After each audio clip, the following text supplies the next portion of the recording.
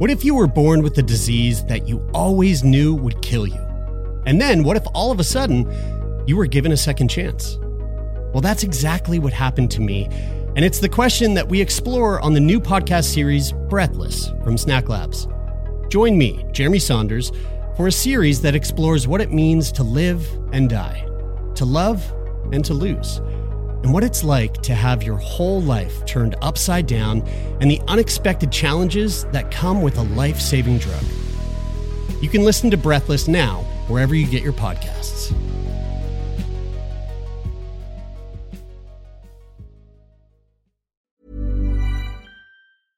Hey, I'm Ryan Reynolds. At Mint Mobile, we like to do the opposite of what Big Wireless does. They charge you a lot, we charge you a little. So naturally, when they announced they'd be raising their prices due to inflation, we decided to deflate our prices due to not hating you. That's right. We're cutting the price of Mint Unlimited from $30 a month to just $15 a month. Give it a try at mintmobile.com/switch. $45 up front for 3 months plus taxes and fees. Promo rate for new customers for limited time. Unlimited more than 40 gigabytes per month. Slows full terms at mintmobile.com. Everyone knows therapy is great for solving problems, but getting therapy has its own problems too, like finding the right therapist, fitting into their schedule, and of course, the cost. Well, BetterHelp can solve those problems. It's totally online and built around your schedule. It's surprisingly affordable too. Connect with a credentialed therapist by phone, video, or online chat, all from the comfort of your home. Visit BetterHelp.com to learn more and save 10% on your first month. That's BetterHelp, H-E-L-P.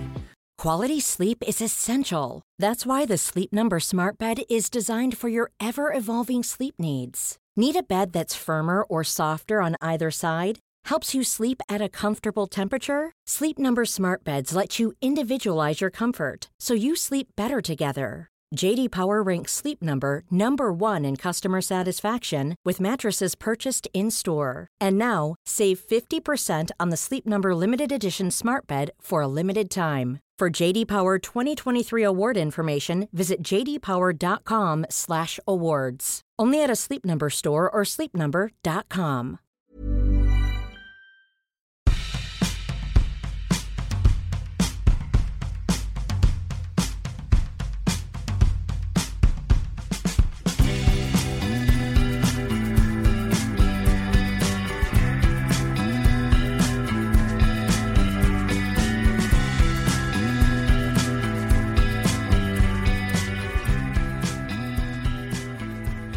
Dr.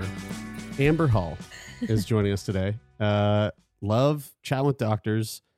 This is a question I usually ask when I have doctors on my other podcast. But are you a medical doctor or a smart person doctor? I am a medical doctor. I'm an osteopathic physician. Actually, I went to DO school in Phoenix, Arizona. I did my pediatrics residency in Baltimore at Sinai Hospital of Baltimore. Finished that and did about a year of newborn intensive care fellowship at OHSU in Portland, Oregon. And so I have taken care of very sick moms and babies. I know a lot about pregnancy and newborns and parenting. So yes, medical doctor. And I also would think I'm a smart person doctor. I was waiting for it. I was like, it's got to come at some point.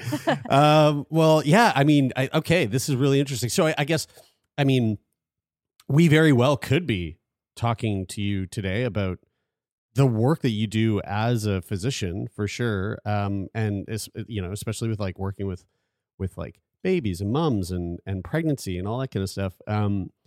But there's the really interesting tagline that Bridie read to me before we sat down for this conversation today. I was like, who are we talking to? She's like, Dr. Amber Hall. She's a private practice pediatrician by day and a woman's pleasure advocate after dark. And I was like, okay. Uh-huh. Oh, okay. So going down that route, I think with Termion makes a little bit more sense. But also when I heard that, and maybe this isn't the greatest question to open the interview with, but I'm curious. Let's hear it. Yeah. Do you receive any kind of like pushback in the sense that by day you're a pediatrician, but then by night you're focused on women's pleasure? And I just want to I should have prefaced, through the conversations that we've had over the years, it's become quite evident to us that female pleasure is the least of anybody's worries in the scientific community.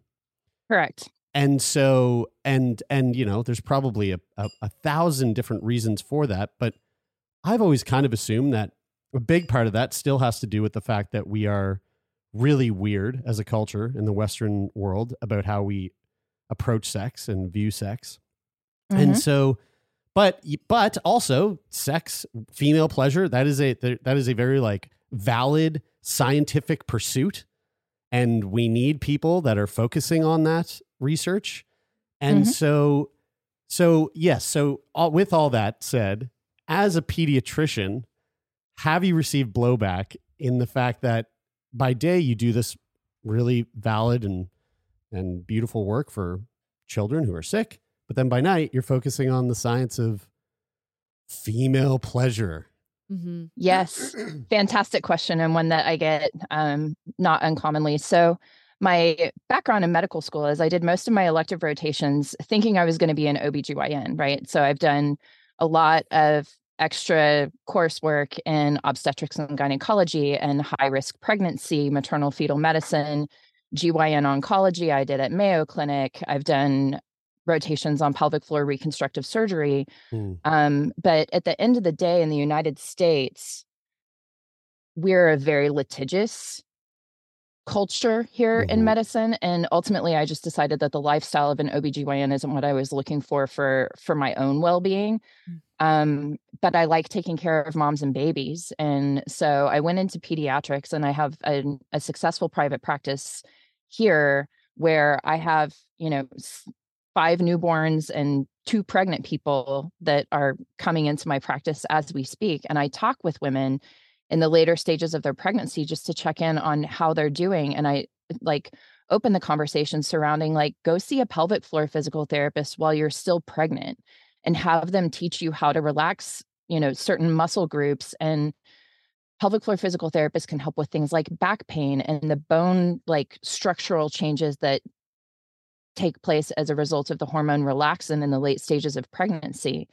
I coach women through the early stages of the newborn period and how their bodies are changing and how their hormones are fluctuating, and how their hormones can go from very high levels of estrogen and progesterone to very high levels of prolactin if they're nursing, which can basically make them feel like they're in menopause and dry up vaginal lubrication. And these, skeletal changes that happen as a result of relaxin can last for months or even years after a woman delivers a baby. And there's a lot that happens within the context of a healthy relationship in the wake of delivering a baby that can take a real toll on relationships. And so for me, talking about sexual health in general and women's sexual health specifically as a result of parenting, it doesn't seem on the surface like these two things are related, but you talk to any woman who's delivered a baby or who's gone through the early stages of pregnancy, and yes, it has a tremendous impact on not only her sexual relationship with her partner, but how she perceives her own body. Yeah. And so these to me Artemis, my Artemis Luxury Wellness, my LLC that's focused on pleasure and intimacy and sexual health, has grown out of my clinical practice as a physician. And to me, it makes perfect sense. Mm-hmm. Yeah. I mean, if there's anybody, I would assume if there's anybody out there who's going to really make waves when it comes to advocating for female pleasure, it's someone who has a history in working so intimately with the reproductive organs of those people. It makes a lot of sense. I think there's you said something there that just reminded me of something we were talking about the other day, but we were talking about how when it comes to pregnancy, when it comes to childbirth, we've heard so many times people express I'm having my first kid, or I just had my first kid, and boy, oh boy, there's a fuckload of shit that no one has ever said to me Yes. about what that's going to look like. 100%. And so, you know, as a guy who doesn't have a vagina, doesn't have a uterus, I'm not a father to a kid. I haven't been close and personal to like birth.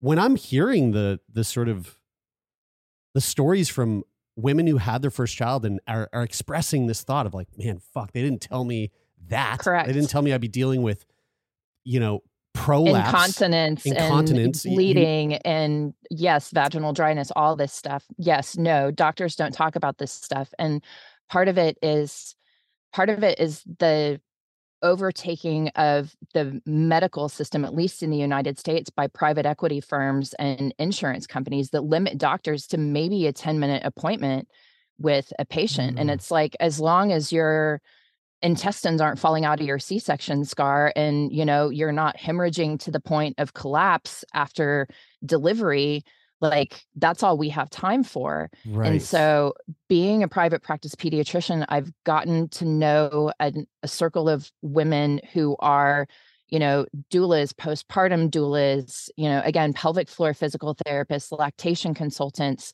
other doctors who have had it with, you know, what patient care looks like in the context of a healthcare system that's run by financial interests. And there's starting to be these circles of women looking out for other women and other mothers that are coming together and being like, you know, yes, your body changes. Yes, your emotional state is going to be in disarray. And that is common. And that's not to say that it's normal, but it's common. And I feel like women should be equipped with this knowledge and understanding both during pregnancy, before they get pregnant, during pregnancy, and after pregnancy, and having men and partners who are on board, because studies have shown that when men step up and take over at least half of the domestic and emotional labor of child rearing, the couple is more likely to have a satisfying sexual relationship. And so I think men having an understanding of their role in her recovery from pregnancy is also key to everyone getting what they want sexually. It sounds to me like a niching down. Like, okay, we had just like doctors and they did all the things, and then we saw the gaps, and now we've got people who are filling those gaps in a really specialized way. And do those people exist for the partners of the people who are like what you're saying, the people who need training and how to like carry the half of that load or some of that load or whatever percentage of load is that also a niche in that you've come across where it's like, and you can send your partner over there to that workshop or read that book? That's a fantastic question. And actually no one's asked me that question. I think that going back to women's health and not really very many doctors addressing this issue, when you think about things like erectile dysfunction and premature ejaculation, like when it comes to men's health issues, there are clinics and pills and and penis pumps, and the urologists will talk about, you know, quality and duration of erection all the live long day. But, you know, the physicians who deal the most with sexual health are going to be urologists and OBGYNs. But I think there's very little crossover when it comes to how is your female's partner's experience going to affect your sexual health and your experience and the relationship between the two of you, because I just don't think that there are very many urologists who are having this conversation with their male patients. That's where Artemis comes into play, right? Like, so Artemis, now that we've talked a little bit about the generation of it, the event that I had in May, and I'm having another one in October 21st and 22nd here in Las Vegas. It's open to, you know, men and women, couples, single people, kinky people, vanilla people, you know, anyone on the spectrum who has an interest in learning about sexual health within the context of, their greater mental and physical health. That's what Artemis is for. Hmm. Because there are plenty of places in Vegas, there are swinger clubs and there are strip clubs and, there are brothels. Like there are plenty of places to go in this town and have those fantasies fulfilled. But when it comes to a mindful approach of how your sexual health is both a reflection of your physical and mental health and an intricate, like, driving force to your physical health and your mental well-being, that's what Artemis is for. So the event that I'm hosting in October, I'm going to give a talk on women's sexual health. I have a psychiatrist who's going to be flying in from New Jersey to give a talk on neurotransmitters and brain chemistry, during orgasm and, as a result of pleasure and bonding chemicals and these sorts of things, because we've all experienced how, like, after a really good intimate experience with your partner, how you just sort of have this levity and you feel good, right? And like, there's a lot of brain chemistry involved there that I find fascinating. And then I think a lot of other people would find fascinating too. I've got a pelvic floor physical therapist who's going to talk about, issues related to postpartum and like sort of the remodeling that happens in the pelvic floor and, normalizing these conversations about what happens to women over the course of the lifespan, including during menopause.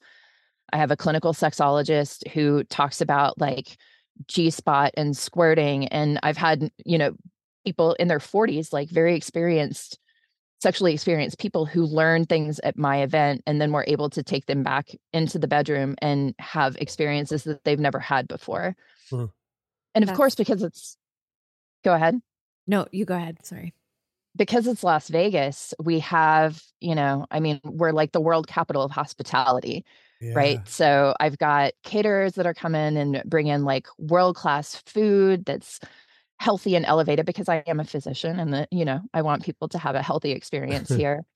I'm very connected with the cirque world here. So I've got cirque performers that are going to come in and do like aerial performances and hand to hand and, fire demonstrations and, but from a mind-body medicine standpoint, the other elements of this that we're expanding from the event in May to the event in October is that we're going to add a second day and do things like yoga and breath work and massage and sound baths and, sort of taking the perspective that, yes, this is a physical experience. This is a mental, emotional experience, but it's also like about connecting spiritually with your partner and connecting on a deeper level. And so those are kind of the goals and that I'm going for with the event specifically. Turn Me On podcast will be back after this short break.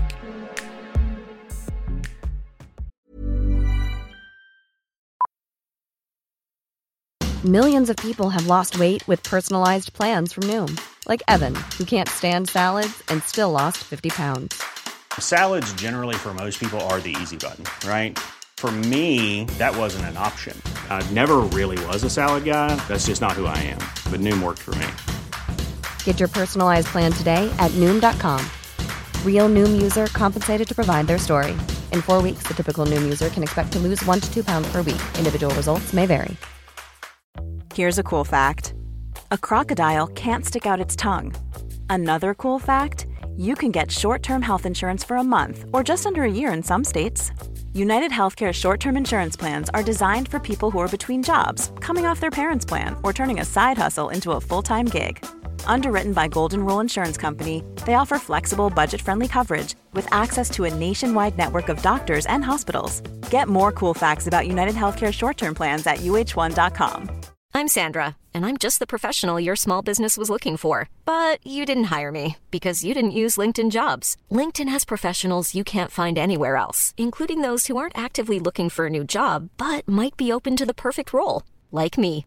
In a given month, over 70% of LinkedIn users don't visit other leading job sites. So if you're not looking on LinkedIn, you'll miss out on great candidates like Sandra. Start hiring professionals like a professional. Post your free job on linkedin.com/people today.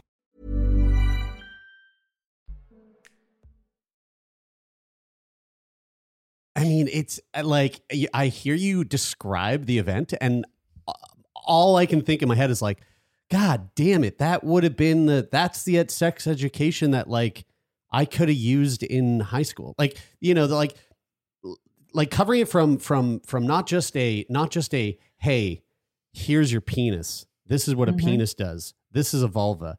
This is what that does. Here are all the diseases. Here are all the diseases you're going to get. And pregnancy bad. And okay, good luck. See you later. It's like you guys are covering sex from the vantage point of from the scientific perspective, which is fascinating, like the neuroscience of sex. Absolutely. Like that's fascinating. That is something that everyone should be aware of. But then also the tapping into like the play and the pleasure, and like the ways that it can be used for pleasure is really important and valuable as well. Like it's what a cool event. Like and what a circus art. Yeah, totally. Yes. Yeah. It's amazing. I got to ask a question here, because Jeremy and I went to acting school together, and we studied this technique that was based on creating an internal character, the internal life of a character, by using physical gestures, right? A choreography of type to sort of conjure a specific emotional state. Now, you've just mentioned, and Jeremy just mentioned, we've got science, we've got mental health, we've got physical health, we've got spiritual health. When you're working with clients, I would assume that, as you know, Jeremy just mentioned, everyone should know about the neuroscience, and I'm here for it because I love that. But that might not be someone's way in to this aspect of their health. So when you're working with a client, can you sort of like, how quickly and by what process do you suss out the access point to getting the results that you want? Is it going to be, well, I can see that it's probably like a physical thing that's causing the mental thing, or it's a mental thing that's contributing greatly to the physical thing, or it's a spiritual thing that is contributing or taking away, or, can you pinpoint those less sort of tangible pieces of where someone's at and what's going to help them? Yes, I love this question. It's very sort of esoteric, but I think the important thing for me, and part of the joy that I get out of this project, is active listening, right? Like, rather than just waiting for my turn to speak, I'm listening to what you have to say and the context of the question that you're presenting me with. And active listening is something that I've become much more aware of, and that I try to consciously practice in every conversation that I have, whether it's patients or friends or business colleagues or acquaintances out in the world, right? And I think far too many people don't engage in active listening. They just are waiting for their turn to speak. And I can see when someone's doing it to me. And so part of my goal with Artemis is to listen, because every single person in that room has trusted me enough to fly to Las Vegas from wherever they came from, New York or Denver or Miami or wherever. They've trusted me enough to, invest their time and their money to come to this space, because they think that what I and my team are bringing here is valuable.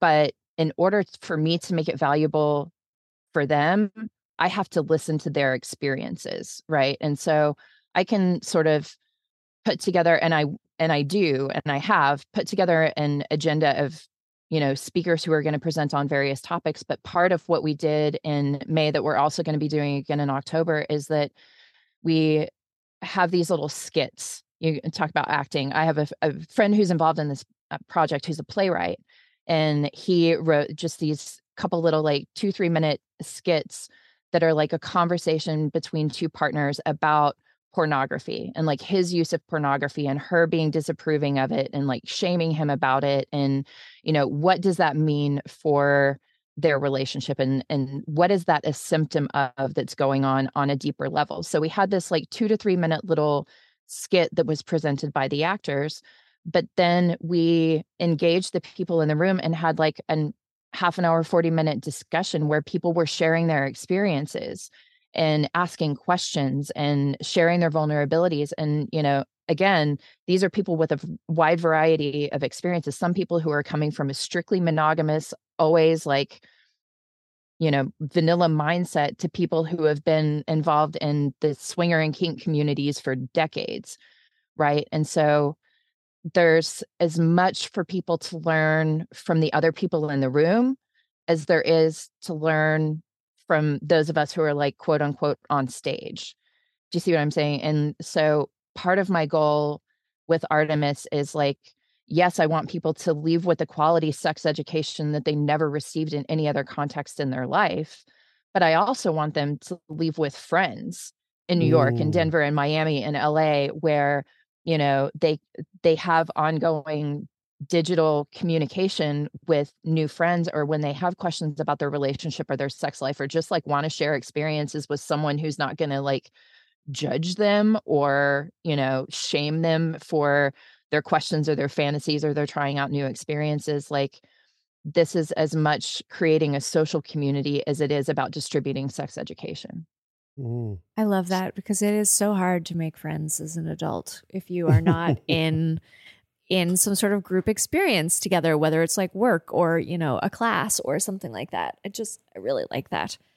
Yeah. We had summer camp as kids, right? And those were like, you have those friends are like when you go to college, like you have those friends for life. So. Or like our parent, like our parents' generation, a lot of them had like church, it's like church was like the way to bring community together, which like that's a bit of an antiquated sort of communal gathering these days. I will say though, I've noticed a lot of, I shouldn't say a lot, but conversations with a handful of my peers who don't consider themselves like religious in any way are talking about going back to churches because of what they provide. That is so obviously like missing that we're right. Especially in the wake of COVID, like people have been socially isolated from one another and are craving connection and craving that communal experience of being around other people. And, in recovery communities, for example, the real magic happens in the rooms of recovery where people can talk and share vulnerability and have conversations with other people who are going through similar experiences.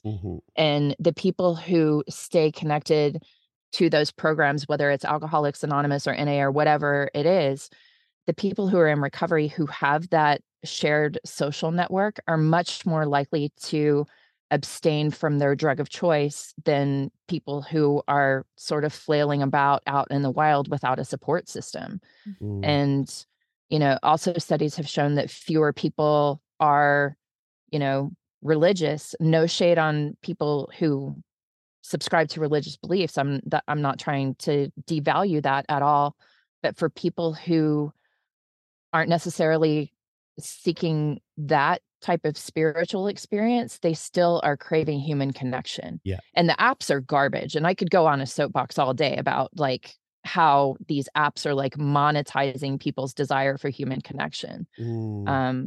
But yeah, I think it's a big problem after COVID. People are looking for shared experiences. Yeah. That's why all these people show up for Burning Man, right? Yeah, right, exactly. Year after year after year. I think there's something sort of wholesome too about the church way of like, that's what I was brought up in. And it's like the gatherings are not just about worshiping, it's like potlucks and ice cream socials and pancake breakfasts and fundraisers for other people in the community. And that is, that is like, because we can all also get together and go to a concert or a festival or whatever. But there is something about like, I want to invest in it in my neighborhood and in the people that I walk by every day. In terms of the retreat, specifically, so the first one was in May. Is that what you said?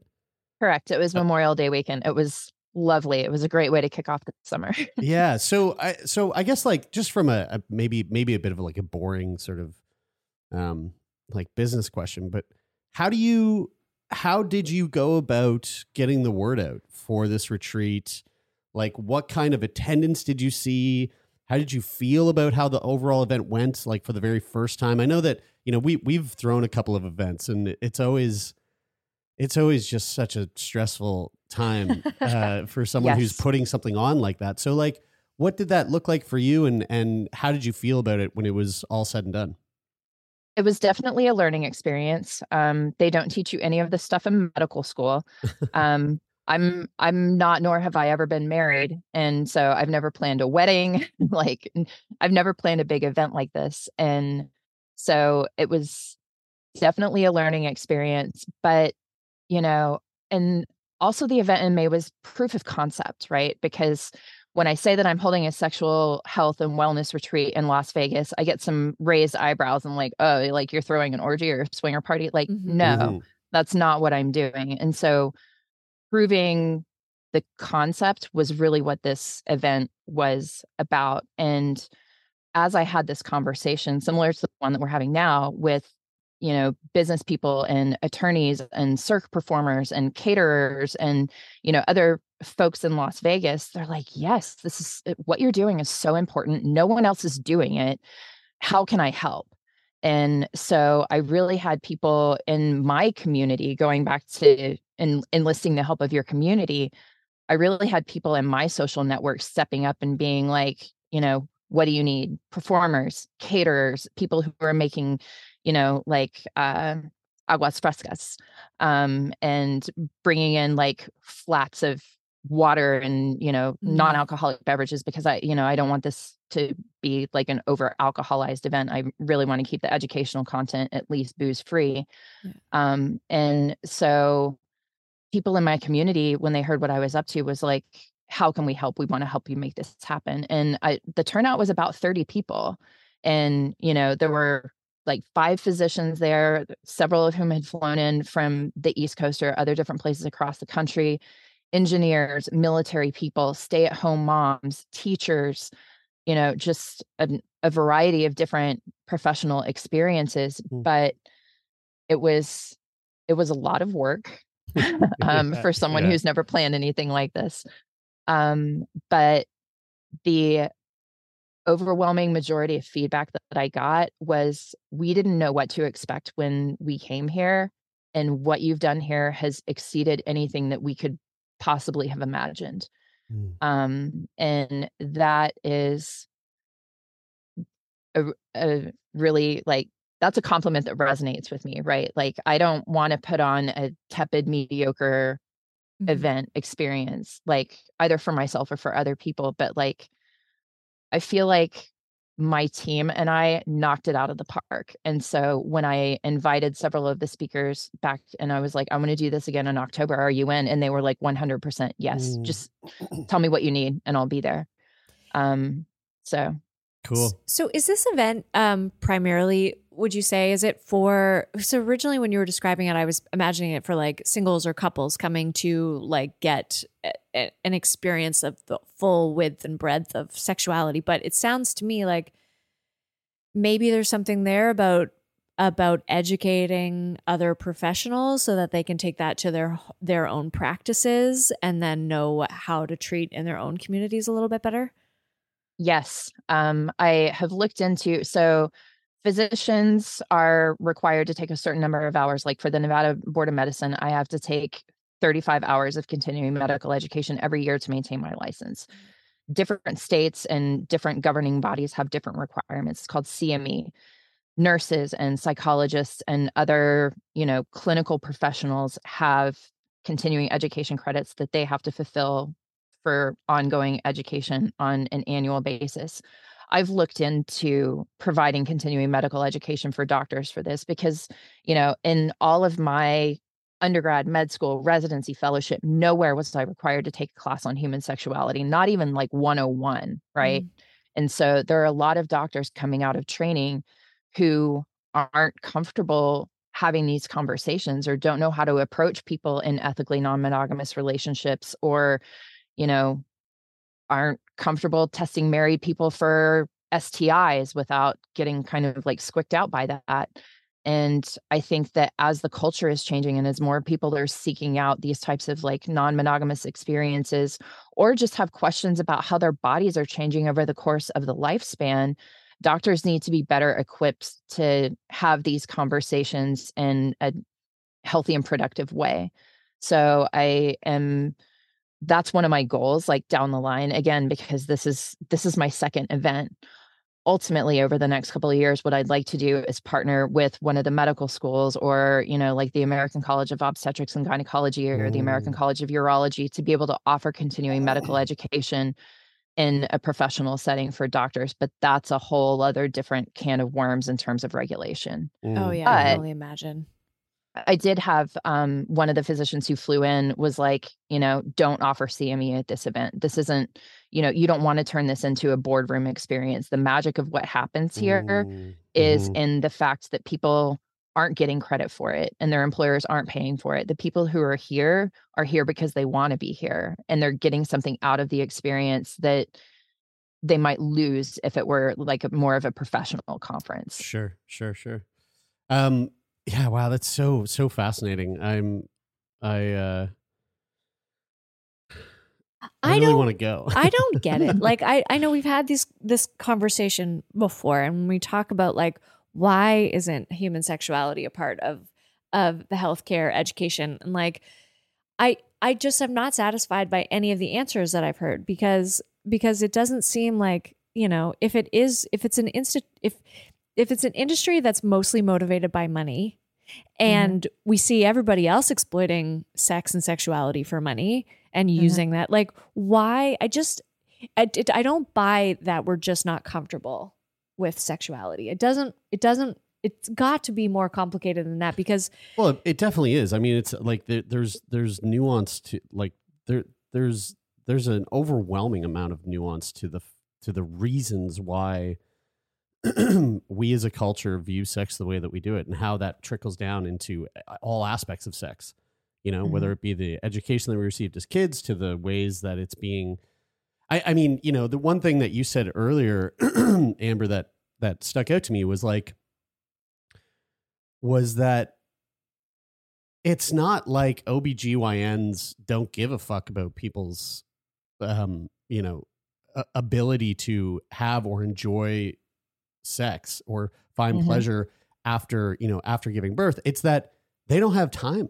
They don't have time. Yeah. They don't have time to sit and pour that into they're going, look, that actually on the pyramid of priority, that's on the very bottom of the pyramid. At the very top is keeping you alive, or ensuring that the incision that we made on your abdomen doesn't get infected or whatever. And so it's like, it's so then that sort of work has to be handed down to somebody else, and maybe that's a pelvic floor physio, maybe that's a nurse or a doula or a sex therapist, or something completely outside the realm of that the confines of that hospital or whatever. So like it's definitely bigger than just we're uncomfortable with sex. Yeah. There is that. I mean, culturally, there is that. That is a small part. There's 1,000 other moving parts that make it the way that it is. Yes. And one of the things that I have found to be super interesting, I'm having conversations with like sex workers and circ performers. One of my speakers, Charlie Davis, she's a clinical sexologist, but she also is in the circ world and does aerial pole and does like international competitions and like performs on big stages in Las Vegas. And I reached out to one of the women who works in the brothel out in Pahrump. This woman named Alice Little, who's like has a very like face out presence in the media, mainstream media. She was in a documentary last year that was executive produced by Meryl Streep called Sell by Date. That's all about the like sex work industry, both legal and not, because Nevada is the only state in the country that has legal, like highly regulated brothels. And so I've gotten a lot of my sex education through this project and talking with sex workers and talking with artists and performers and, people who exchange like sex transactionally. Yeah. And so there's a lot more to my sex education than obviously what was offered in medical school. And I think those conversations are important, right? Like I can talk to anyone and, being in ICUs and talking to, I've had the most difficult conversations that you can possibly imagine with respect to, women's health and, infant loss and cancer diagnosis and all these types of things. So I don't shy away with conversations or from conversations with anyone, but some of the most fun conversations that I've had have been, with sex workers about sex toys, Yeah, they see it all. Same. I could say the same. I speaking of, earlier we were talking about the things that new moms or moms to be kind of express like, oh, they never tell you this in get ready to have a baby school. What are some of those things that you commonly hear as a clinician, where, a person who's about to give birth or has just given birth, they go through something and you can see it on their face, like that they're like, what the fuck? I didn't why wasn't I aware that this was a part of the process or could it possibly be a part of the process? Like, what are some of those things that people don't like have front of mind when it comes to the process of bringing a child into the world? So taking a step back for a moment, I think that there is a historical sort of like societal and cultural expectations that if you want to be a good person, you have to meet these relationship milestones, right? Like you have to, finish high school or go to college, get a job, date someone, date them exclusively, get married, have kids, buy a house. Like there's this like social set of milestones that you need to achieve in order to be a good person or to be successful. And so I think a lot of people accept that as a given without really questioning it. And, and I follow several like social media groups that are about regretful parents and dead bedrooms and, and this type of thing, where people follow the social prescription and then find themselves in situations that they can't just wish their way out of. Right. And so going back to your question of what are some of the issues that come up, incontinence is a big one for vaginal deliveries. Like I would say the most common question I get is like, I had this baby 4 months ago. Why am I still peeing? Like if I try to run or, jump, like when does this end? Because the OB hadn't addressed it with them or, and OBs often don't do a like pelvic exam after the delivery of a baby. They ask some questions and send you on your way. Yeah.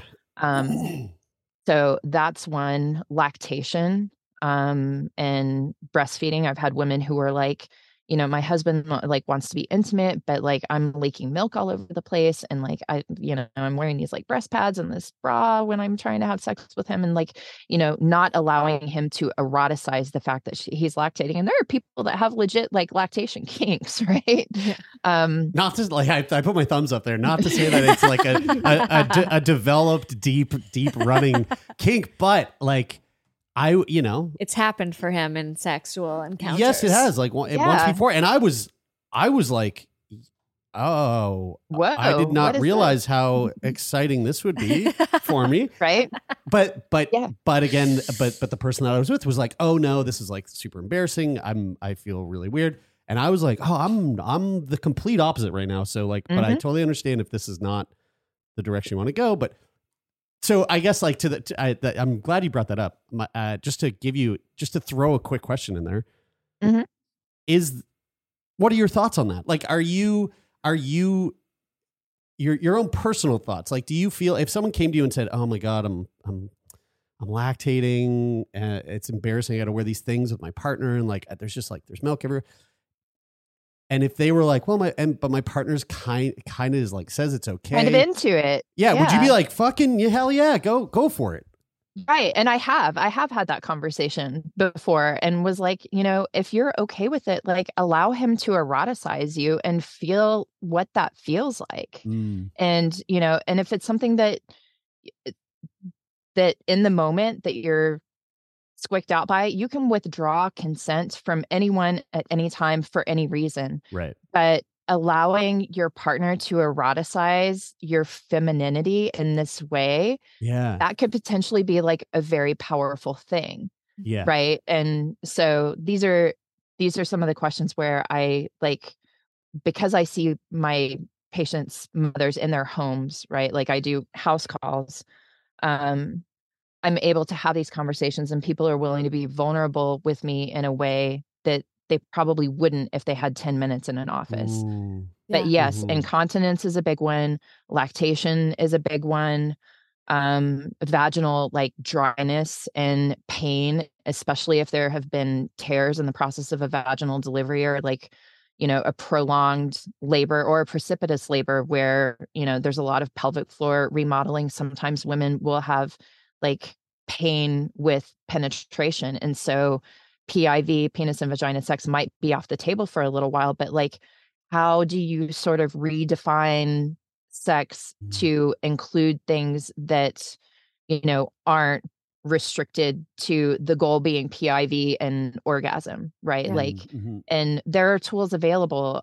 There are lots of medical devices and, vaginal dilators and these types of things that can be deployed to help people recover from childbirth. But those are some of the most common questions that I get from women postpartum.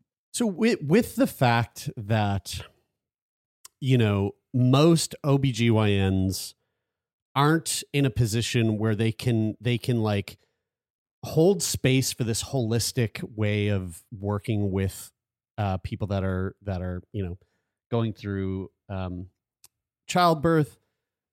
What kinds of, for someone who's out there right now, who's like, I'm pregnant right now. I know, I'm going to be having a baby in the span of a couple months and we're going through the whole birth planning process.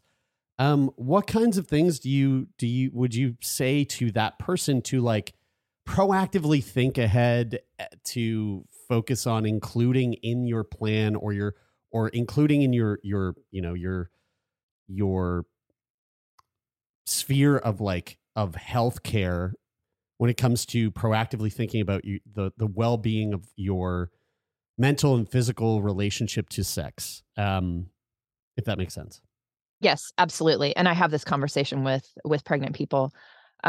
So during pregnancy, again, estrogen and progesterone are running high. And a lot of pregnant women will find that they're very horny during pregnancy. Right. And, and some guys may not even realize that they have sort of this like pregnancy kink where they're like really eroticizing their partner's body because it has this whole like femininity of pregnancy. And so I say embrace that. Like take a little weekend if you can afford it and take the time off of work to have a little romantic getaway before the baby comes. Nap and snuggle and have all of the sex that either of you want. Take baths together. Enjoy your quiet home because your home will not be that quiet again, maybe ever. Right. And really embrace and appreciate that moment of your lives together, because when that baby comes, the first 3 months from my perspective as an outsider, because I'm not a parent, I've supported thousands of people through their parenting journey, but from my perspective, the most difficult chapters of parenting are the first 2 to 3 months of life, the newborn period, toddlerhood between 15 months and about 2.5 years, and adolescence are difficult. And having a newborn baby takes a lot out of both partners because neither of you are sleeping adequately. You're constantly drained. There are a lot of questions that come up in terms of, you have this tiny little stranger in your house that needs everything from you.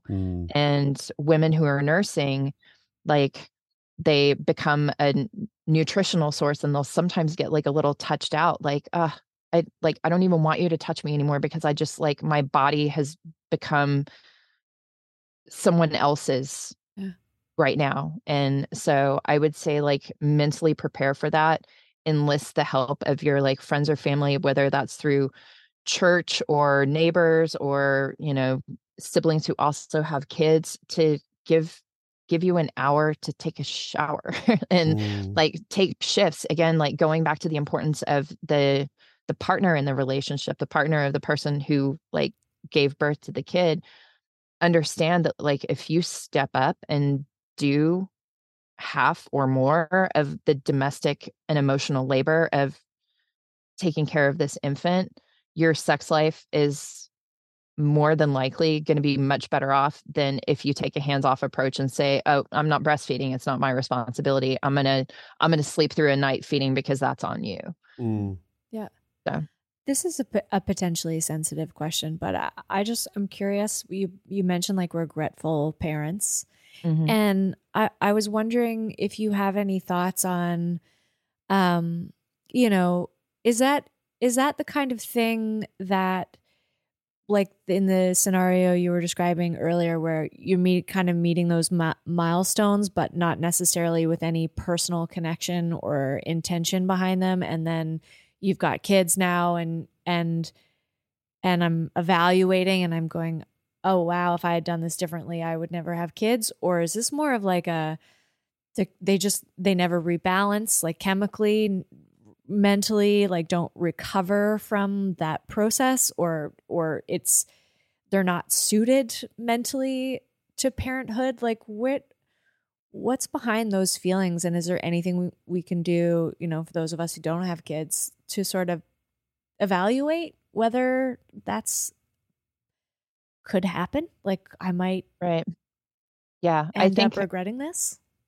Yeah, I think it's a really, it's a difficult question to answer because it is so sensitive, and there are, a lot of people won't talk about it or even raise this, right? Like, and where I've heard these things are either in very safe spaces with people who are comfortable being vulnerable with me, or on completely anonymous threads like on Reddit, where I don't know what people's experiences are, but they'll say things like, if I had this to do over again, like there's no way. Or I went on vacation by myself and I didn't want to come back. Like I'm just, the idea of going back to my family is just dreadful. I wish I could just run away. And so I think that's a very individualized and a very personalized experience for some people that a lot of people will never seek help with or seek guidance on, because it's so frowned upon. And that's where I think that sex education, especially for adolescents and young adults, is so important. It's like, if you want to be a parent every single day, like 24 hours a day, 7 days a week, every single day for the rest of your life, then be a parent. But don't have kids because that's what society expects you to do. So that would be my advice. And I can't really speak to the question of what are people's experiences with being regretful parents. I just know that there are plenty of people out there who experience that, and it's heart-wrenchingly sad, because I feel like many of those people would never breathe a word of that regret to another living person. Absolutely. Well, thank you for that, because I find that I like the sensitive topics, obviously, or we wouldn't be doing this podcast. And those kinds of experiences, like I feel like I see glimmers of it sometimes in parents that I know, and I also know that they would jump in front of a bullet for their children. So it's like those things are not mutually exclusive. And I'm really curious to know more, and maybe over time when maybe that's also a subject that will become a little bit more normalized and helpful and healthy for people to talk to, and we'll get that insight. But for now, I'll just extend my compassion and and childcare on occasion when I can do it, I guess. Yeah. Mm. Well, one of the things that I am doing sort of as an extension of Artemis, right, because this is a new business for me, is that I am offering confidential consults on my website. So it's not medical advice. Like, a confidential consult does not constitute a clinical relationship between myself and the person seeking this out. But for people who have questions about, whether it's parenting or incontinence or erectile dysfunction, or, what's it going to look like to open my relationship, or what are some resources that are available to me if I want to have XYZ conversation. And if people want to come to me with questions about regretful parenting or those moments when they're like, what have I done? I'm offering confidential consults through my website, and people can go to www.artemisluxurywellness.com, and I will be another living, breathing human being who will hear that and hold space for it, even if don't have a solution. Absolutely. Again, artemisluxurywellness.com.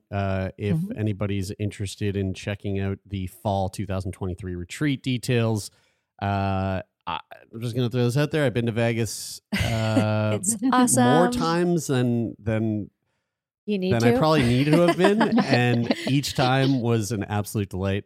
Amber, this has just been a really fascinating conversation. Is there any other ways that people can stay up to date with the work that you are doing? Absolutely. So I'm on all the socials across the board. I'm most active on Instagram, Artemis Luxury Wellness LV. I'm also on Twitter at Dr. Artemis Lux. And I've got a YouTube channel that I launched last weekend where I've posted some clips from the May retreat from some of the speakers. I'm posting Ask Me Anything questions that have been submitted to me about things like sexually transmitted infections and pelvic floor health and human trafficking, sex work. All that stuff's on my YouTube channel. You can find it at Artemis Luxury Wellness. And I'll be rolling out additional clips from some of the very interesting people that I'm talking to, whether they're doctors or therapists or psychologists or sex workers. I'm going to be posting that stuff on the internet because these are fun, fascinating conversations for me too. Mm-hmm. No doubt. Well, thank you. This has been a fun and fascinating conversation for us. We thank you very much for taking time out of your schedule to sit down and chat with us. Thank you so much. I really appreciate it.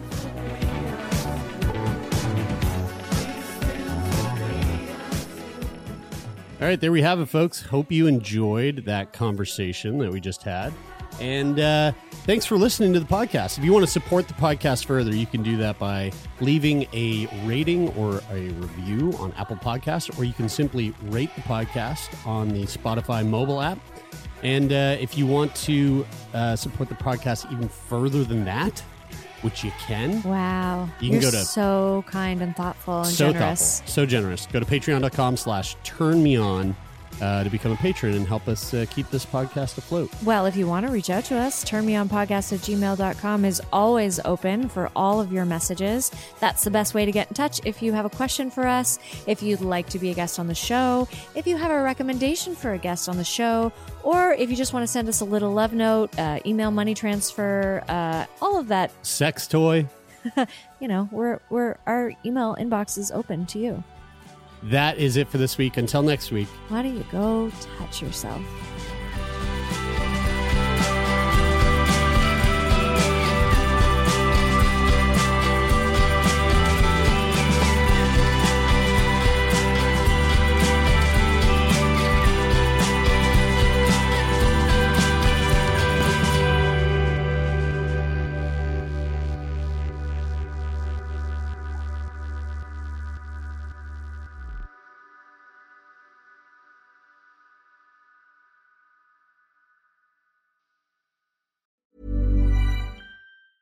Planning for your next trip?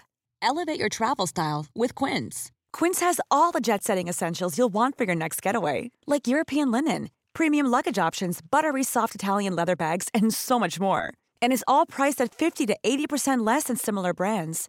Plus, Quince only works with factories that use safe and ethical manufacturing practices. Pack your bags with high-quality essentials you'll be wearing for vacations to come with Quince. Go to quince.com/pack for free shipping and 365-day returns. Mom deserves the best, and there's no better place to shop for Mother's Day than Whole Foods Market. They're your destination for unbeatable savings, from premium gifts to show-stopping flowers and irresistible desserts. Start by saving 33% with Prime on all body care and candles. Then get a 15-stem bunch of tulips for just $9.99 each with Prime. Round out Mom's menu with festive rosé, irresistible berry chantilly cake, and more special treats. Come celebrate Mother's Day at Whole Foods Market.